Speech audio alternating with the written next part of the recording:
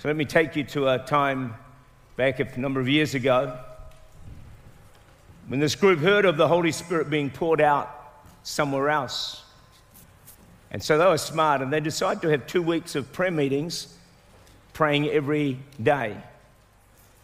Often happens when God's about to move, these prayer meetings start happening every day. It's just an interesting thing, because revival is born after midnight. So you just go that extra. Anyway, they started to do that. And they started asking God send a Pentecost. So during the 2 weeks of prayer, God started to deal with church members, so kind of get things sorted out in their lives. And then on a Sunday night service, God turned up. And at the end of the service, before the pastor could make a call for salvation, people started jumping up from all over the crowd and making their way to respond, to give their lives to Jesus. How many of you would like to see that happen? Like even right now, someone jumps up and runs to the front and says, "What must I do to be saved?" Who reckons that would be pretty exciting? Or would you rather it just be all formalized, that no one can get saved until the altar call? No, well, that's what happened during those 2 weeks. And before he could give that altar call, and in that service, that one service, 119 people gave their lives to Jesus Christ. So I started imagining 119 people. What would that look like? So if you get right from that corner, they'll be lined up right across here, right down here. That might be about 25 here, do you reckon? Maybe 30, 40. So maybe 50 across here. So then you'd have to bring them right to the front. Then a second row behind them, another 50 behind there. That's 100 people. And then 119. And so then a few of them would have to be down in the aisles. Who reckons that would be a pretty exciting service? Happened because this church decided to have prayer meetings every night for 2 weeks. That's all they did, 2 weeks. The following day, another 38 people gave their lives to Christ. And the reaping went on until over 1,000 people had been born again by the Spirit of God. Friends, when God turns up, when God turns up, everyone say, when God turns up, when God turns up, when God turns up, when God turns up, wow, amazing things happen. And among those who got saved, many had never been to church. Some of your relatives. Many had been in prison. Drunkards, gamblers. I like the next bit. Women quite drunk would stagger into meetings and be soundly converted while standing in the building. When God turns up. Wow. That's why I get so excited about believing for revival. All you're doing is talking about the Bible, friends, in revival. All you're doing is talking about the Bible in the book of on the day of Pentecost. This is the sort of thing that happened. God just showed up and transformed the known world. There was another place, let me give you another one. In a night service, the Spirit of God so moved among the people that in different parts of the building, many were falling on their knees and crying out to God. See some of those down in the back rows there. It's up in the balcony down here. Just suddenly they're on their knees. Not because anyone said anything. It's because God has turned up. When God turns up. And they're crying out to God for mercy and grace. They're having a moment, they're having an encounter. They said in this one, some of the roughest men, you think the hardened guys, that nothing can get them. They're on their knees weeping and reaching out to God. I'm just praying it's going to happen right now. Someone's going to fall on. I'm just waiting. Come on, God. Come on, Holy Ghost. Get someone. Get someone now in this service. Wouldn't that be amazing? Anyway, that's what happened. And that Pentecost Sunday was saved. After that, many unsaved poured into the church week by week. They just started coming from all over the place. They just started turning up. And many who had long ago had been considered hopeless cases. And in that service or that church there, at least 150 were saved and added to the church with the evidence of people's lives deeply, inwardly transformed. Don't you want those kind of salvations? Wouldn't that be amazing? So friends, as we keep praying and believing God, this is where we're heading.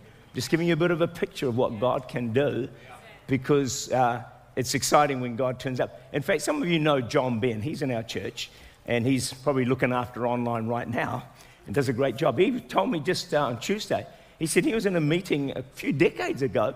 I think it might have been on, I don't know where it was, somewhere. Somewhere in New Zealand. He was in, I can't quite remember where it was. But anyway, it was many years ago. And he said the Holy Spirit just turned up. Just turned up. And he said a brethren person had turned up in a meeting for some unknown reason, what he's doing there. He turned up and he said to John afterwards, he said, for 34 years, my Christian walk has just been in a rut. And he said, in a moment, the Holy Spirit has come and transformed my life. I wonder if there's anyone here today and your Christian walk is in a rut. It's a little bit boring. There's nothing exciting. You listen to this stuff and you think, oh yeah, whatever. It's pretty dull. Get ready. Get ready. God is about to come. He's about to come and do something in your life like he did with that brethren guy in a moment.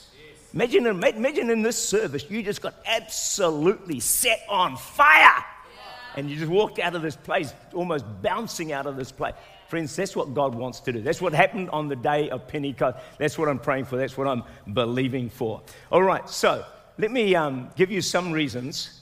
How will we be revived? How does it work? Well, just these are some thoughts. There's many ways God's started, but the first word I want to give you is disruption. Everyone say disruption. Ask the person next to you, do you like disruption? Disruption. So, if you want a better future, you must disturb the present.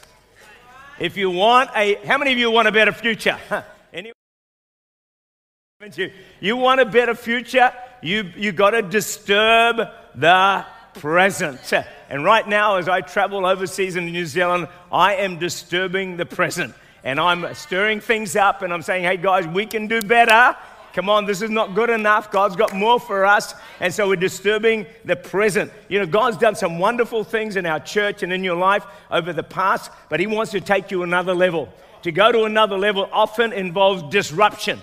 We don't like disruption, but God is something that God tends to do. We want to see more miracles, more revival, more salvations. To move forward, God often prepares us through disruption. For example, if you plant an oak tree, you can be sure all the soil around it is going to be disrupted. Do you know when you get on fire for God, you start disrupting all the people around you. You start unsettling them. They say, hey, why are you so excited? Why do you have to sing so loud? Why do you have to jump up and down? You're disrupting people. So what happens, friends, when God begins to turn up, and disruption does disturb us and other people around us. But progress involves disruption. COVID was a disruption. How many felt disrupted by COVID? Yeah. And you know what happened through COVID? This is what I've noticed. Some people move forward. COVID set me on fire. All right? Now, some people just stayed the same, and others went backwards. See, disruption. 3 effects. Yeah, right. Very good. Moves you forward. Does nothing for you. You just think, oh, grin and bear it. Or you actually go backwards. And sadly, too many in the church, through disruption, God was wanting to move them forward, and they actually went backwards. The complete opposite of what God is after. Because in disruption, God is always wanting to move you forward. That's why he disturbs the present, because he's got a better future for you. Tell the person next to you, God's got a better future for you. Yeah. He really has. He's got a better future for you. And right through history, through Scripture, God has used divine disruption to reorientate his servants and to move them, change their direction, and move them forward into his purposes. So Paul, on the road to Damascus, minding his own business, he has a divine disruption.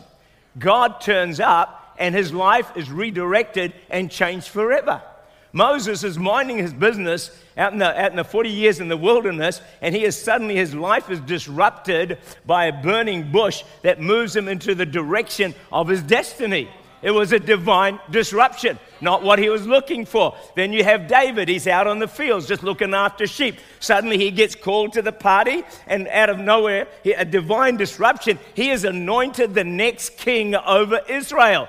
God is into divine disruption because he wants to move you forward. So right now, I'm asking you a question. Has God disrupted your life? Has God changed things up? Has God done something and you're thinking, what on earth is going on? I'm here to tell you what's going on. God has disrupted your life because he wants to move you forward, not backwards. He doesn't want to take you down. He wants to take you up. That's why he disrupts you. So don't fight disruption. Don't resist disruption. Embrace it. Embrace it. I'll tell you why. Because God knows what he's doing. And you don't.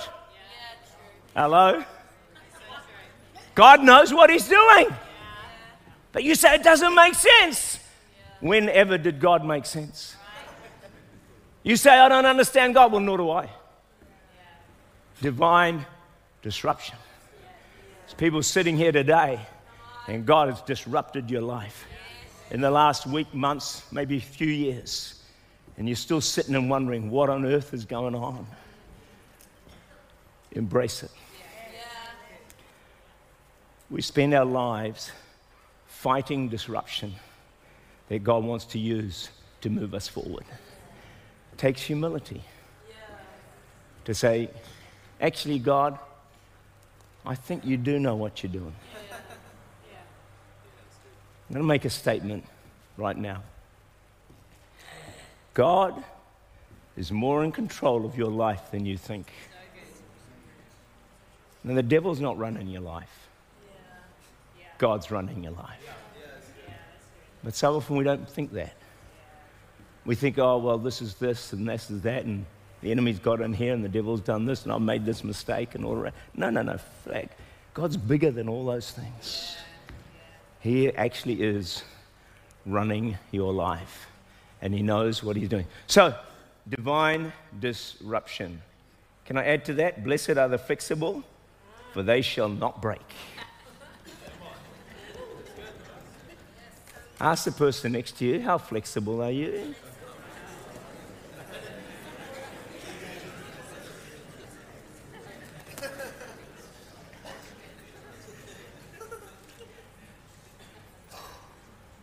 Some of you have stopped listening, but can you just listen for a moment? You can't keep doing what you've always done if you want a better future. When will you, listen, and when will I finally have enough of getting the same results from the same behavior before we make significant changes? How long are you going to keep living your life the way you've lived it for many years or many months, and you keep getting the same result from the same behavior, and you're not happy with the results? You want something better. But there's something in us, friends, that we just get onto rote. We get on the treadmill. We just go round and round and round. We think, why is nothing changing? How come I'm not getting revived? How come I'm not under the blessing of God? How come, I haven't got the peace? All that stuff. When are we going to get to the point we've had enough so we make significant changes? Meaning we disrupt our lives. Meaning we disturb our lives to bring some change and to bring some transformation into our situation. So how could you disturb your present? What could you do? Can I make some suggestions? Are you ready for this? How you could disturb your present. How about you get up 20 minutes earlier to pray? You think, can't do that. That's too much of a disruption. All right, try something else. How about getting to work 15 minutes early? I saw 5 people faint at the back there.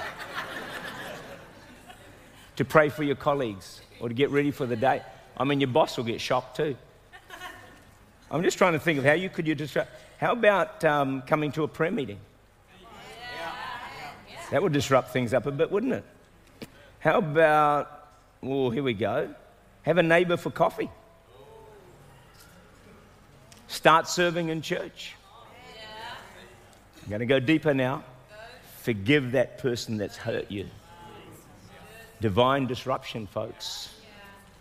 You've got to change it up. Do something different. How about, well, we've already heard about it. Start giving. Start tithing. That's a disruption. Get water baptized. Hey, turn off the TV. Okay, no response there. Here we go. No movies for a month. Tell the person next to you, no movies for a month. Well, that got a lot of talk going. Here's another one. You ready? Halve the time you spend on your phone. There's got to be a clap in the house for that one, surely. Hey? Halve it! Halve it! I personally, I believe God's going to start dealing with the phone issue. I just do. I think it's destroying lives. I think it's distracting people away from the purposes of God. They no longer communicate well with other people. There's just so much stuff happening. I mean, even the government's going to ban them in schools, and I'm about to ban them in church.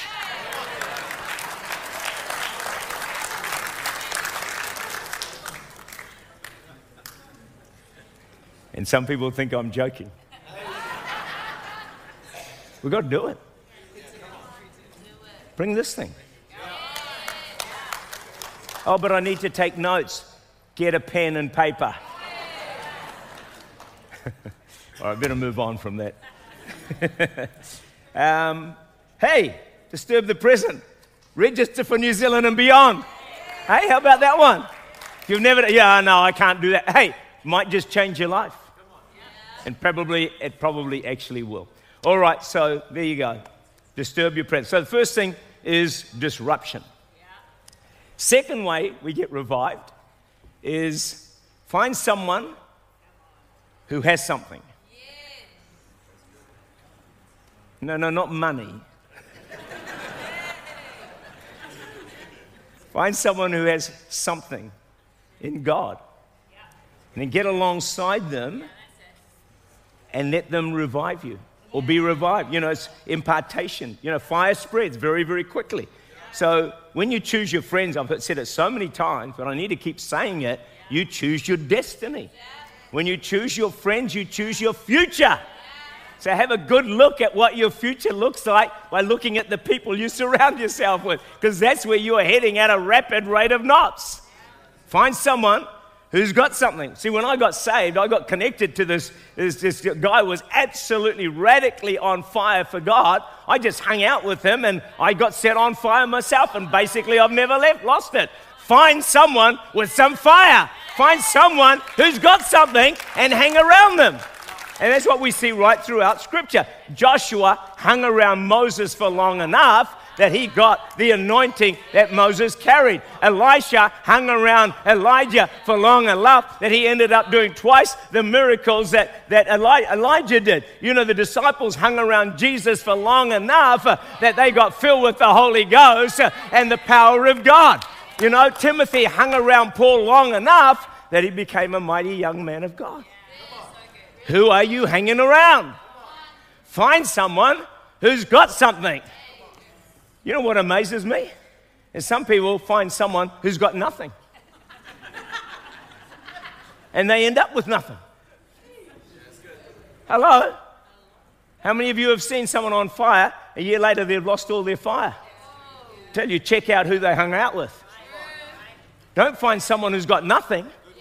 Find someone who's got something. Find someone who's got something. Come on and get as close to them as you can. If they don't want you around, well, that's another issue. I don't know what you're going to do then. Here's the challenge. You be someone who's got something. I don't think anyone heard me. You be someone who's got something so people want to hang around you. Amen? So tell the person next to you, have you got something?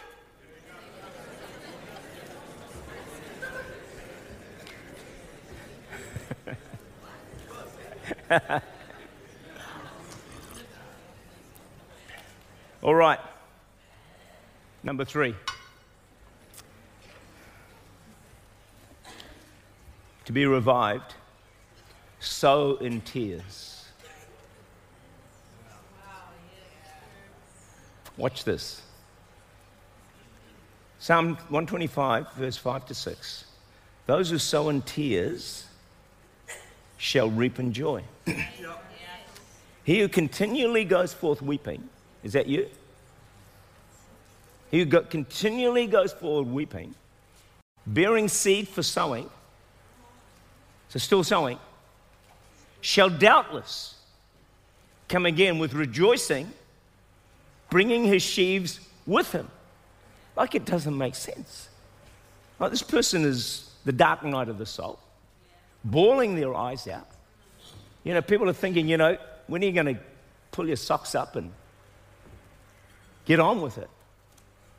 And yet, months later, years later, you see, man, they're one of the most fruitful people going. And you think, hold on a minute.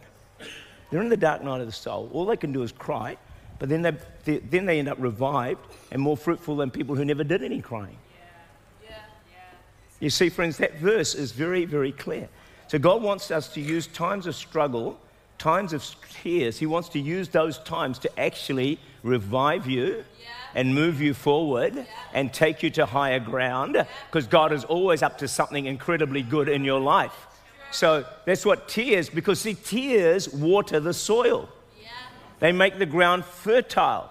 So when you sow into that soil, the scripture is saying you're going to doubtless come again rejoicing with carrying your sheaves with you. So here's the lesson I wanted us to learn today is keep sowing good seed through your tears. Even though you're crying day and night, keep serving. Keep praying. You know, keep giving. Keep loving people. Keep sacrificing. Keep worshiping. Keep praising. Keep getting to church. Keep getting to prayer meetings. Keep doing what you've always done. Don't back off because you're broken down, because you've got tears, because you're in the dark night of the soul. That is the best time to do your sowing according to the Word of God, because you're going to come back rejoicing, carrying your sheaves with you. So when you're weeping, when you're crying, it's not time to slow down. It's not time to back out. It's not time to take a break. It's not time to say, I need time to rest up. No, it's time to keep sowing, friends. Sow through the tears. Sow through the pain. Sow through the hurt. Sow through the struggle. And I'm telling you, when you do that, heaven is going to take note. Yeah. Heaven will note the weeping saint who is still sowing. Yeah. Anyone can sow when all is going well. Anyone can pray and worship and lift their hands when God's just given them a miracle. But I reckon heaven takes note when you lift your hands, when all hell is broken loose in your life, when you're suffering pain, when you've just been rejected, when you've just been criticized, when you've just been betrayed, when something's just gone wrong in your life. Then you come and lift your hands on high and worship the Lord. That's when heaven, I believe, takes note. God uses these things. I've said this before, but something we've got to get our heads around. If we just read the Bible, the most successful saints like Moses and Daniel and Joseph and David and Paul and all the rest of them suffered so much. Suffered so much. Suffered so much. Am I not right? What about Jesus? The man of sorrows. The man of sorrows. And yet, as a result, they scale the highest heights. Because God uses these things. Those that sow in tears. You end up revived. You end up on higher ground. But let me give you the key. Because tears and pain and sorrow can also destroy you. The key is you've got to respond right. You've got to respond right. Before I get to that, can I just say tears meant so much to God. Psalm 56 verse 8, watch this. You keep track of all my sorrows. You have collected all my tears in your bottle. Well, I mean, why would God collect tears in a bottle? Well, I mean, why would you do that? They'd have to be very precious. Yeah. Don't resent your tears. Yeah. Don't try and stop yourself crying. Let it go. Tears are from heaven. It's a God-given gift. Tears. They're not a mistake. They're not something we should be ashamed of. Yeah. Tears are a good thing. I mean, according to my Bible. Then it says, you have recorded each one in your book. Wow. Incredible, isn't it? Yeah. Incredible. You keep track of all my sorrows. You think God's forgotten you? You think God doesn't know what's going on in your life? You think he doesn't see your pain and your struggle? My Bible says he keeps track of it. Every moment of your life, he knows what is going on. And not only does he know what's going on, he cares what is going on as well at the same time. So Hebrews 4:16, I read this. Let them therefore come boldly to the throne of grace, that we may obtain mercy and find grace to help in time of need. Do you know that come boldly? Do you know what it literally means? It literally means come without reservation, with full and open speech.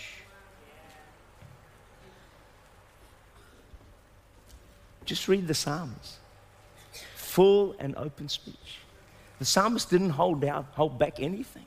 He expressed his heart to God fully, openly. There was no pretense.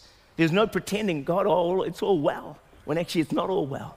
God, I'm okay with what's going on, when you're not okay with what's going on. When you're saying God is fair, when you actually don't think he's been fair. Come on. God's not insecure, by the way. He can handle your complaint. He can handle your sorrow. He can handle your criticism. He can handle your resentment. He can handle whatever you think about him. He can handle it. And quite frankly, I think he wants to hear it. Because it's in there anyway. So be honest. Be open with God. Because once you're open with God, I reckon he can come in and then begin to speak to you. If you keep it hidden underneath you, if you underneath think God's not fair, but you're not willing to say it or open up to it, it'll just stay inside you and it'll fester away. If you get it out into the open, God can come on it and begin to minister to you in that area and show you that actually he isn't unfair, that he is fair all the time. Are you anyone understanding what I'm saying? I think it's time for a bit more honesty in the house of God. Let's stop pretending. Let's stop making up everything's working out well. Let's just be honest with God, honest with the Lord. Because, I reckon religious people don't like being honest.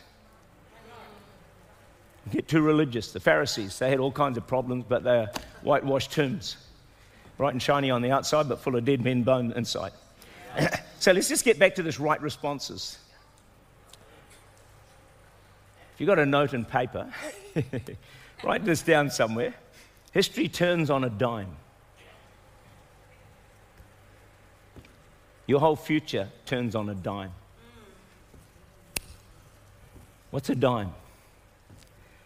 Dime is a courageous decision that takes a moment to make. Your history turns on those decisions.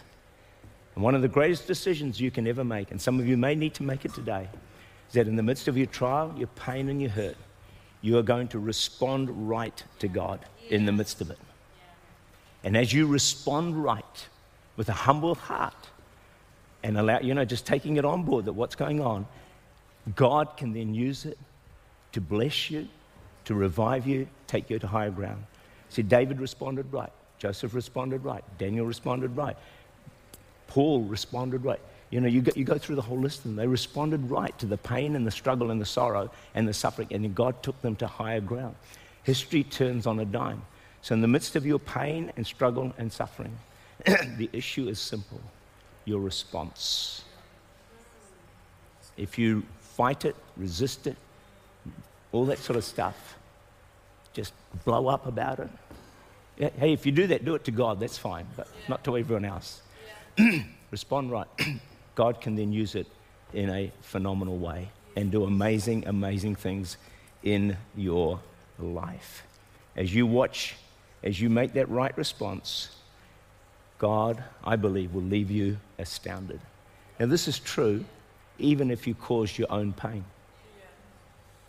Even if you made a mistake and so you're struggling because of it. Because, friends, I believe God is greater than your history. Listen, God knew you'd make that mistake anyway. And where there's an abundant mistake, there's an abundant grace. God always provides more than enough in that situation. So don't keep being down on yourself. You know, sure, put it right, get yourself sorted out. But God is able to work all things for good for them that love God.